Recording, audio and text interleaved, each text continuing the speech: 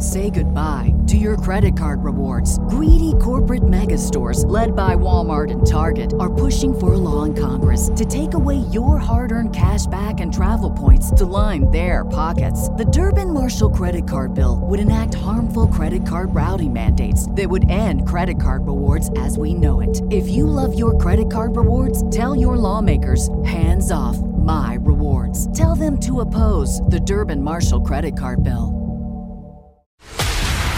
This is a News.com news flash. Many young homeowners expect to be forced to move in the next few decades because of extreme weather, a poll found. A recent survey by Policy Genius found that 64% of younger homeowners believe climate change will force them to move. That is compared to 27% of all homeowners who feel the same way.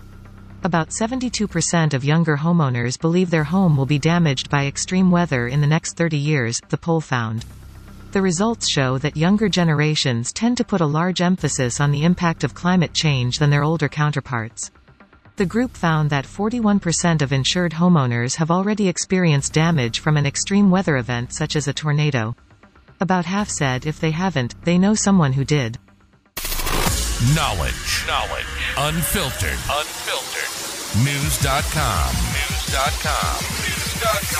News.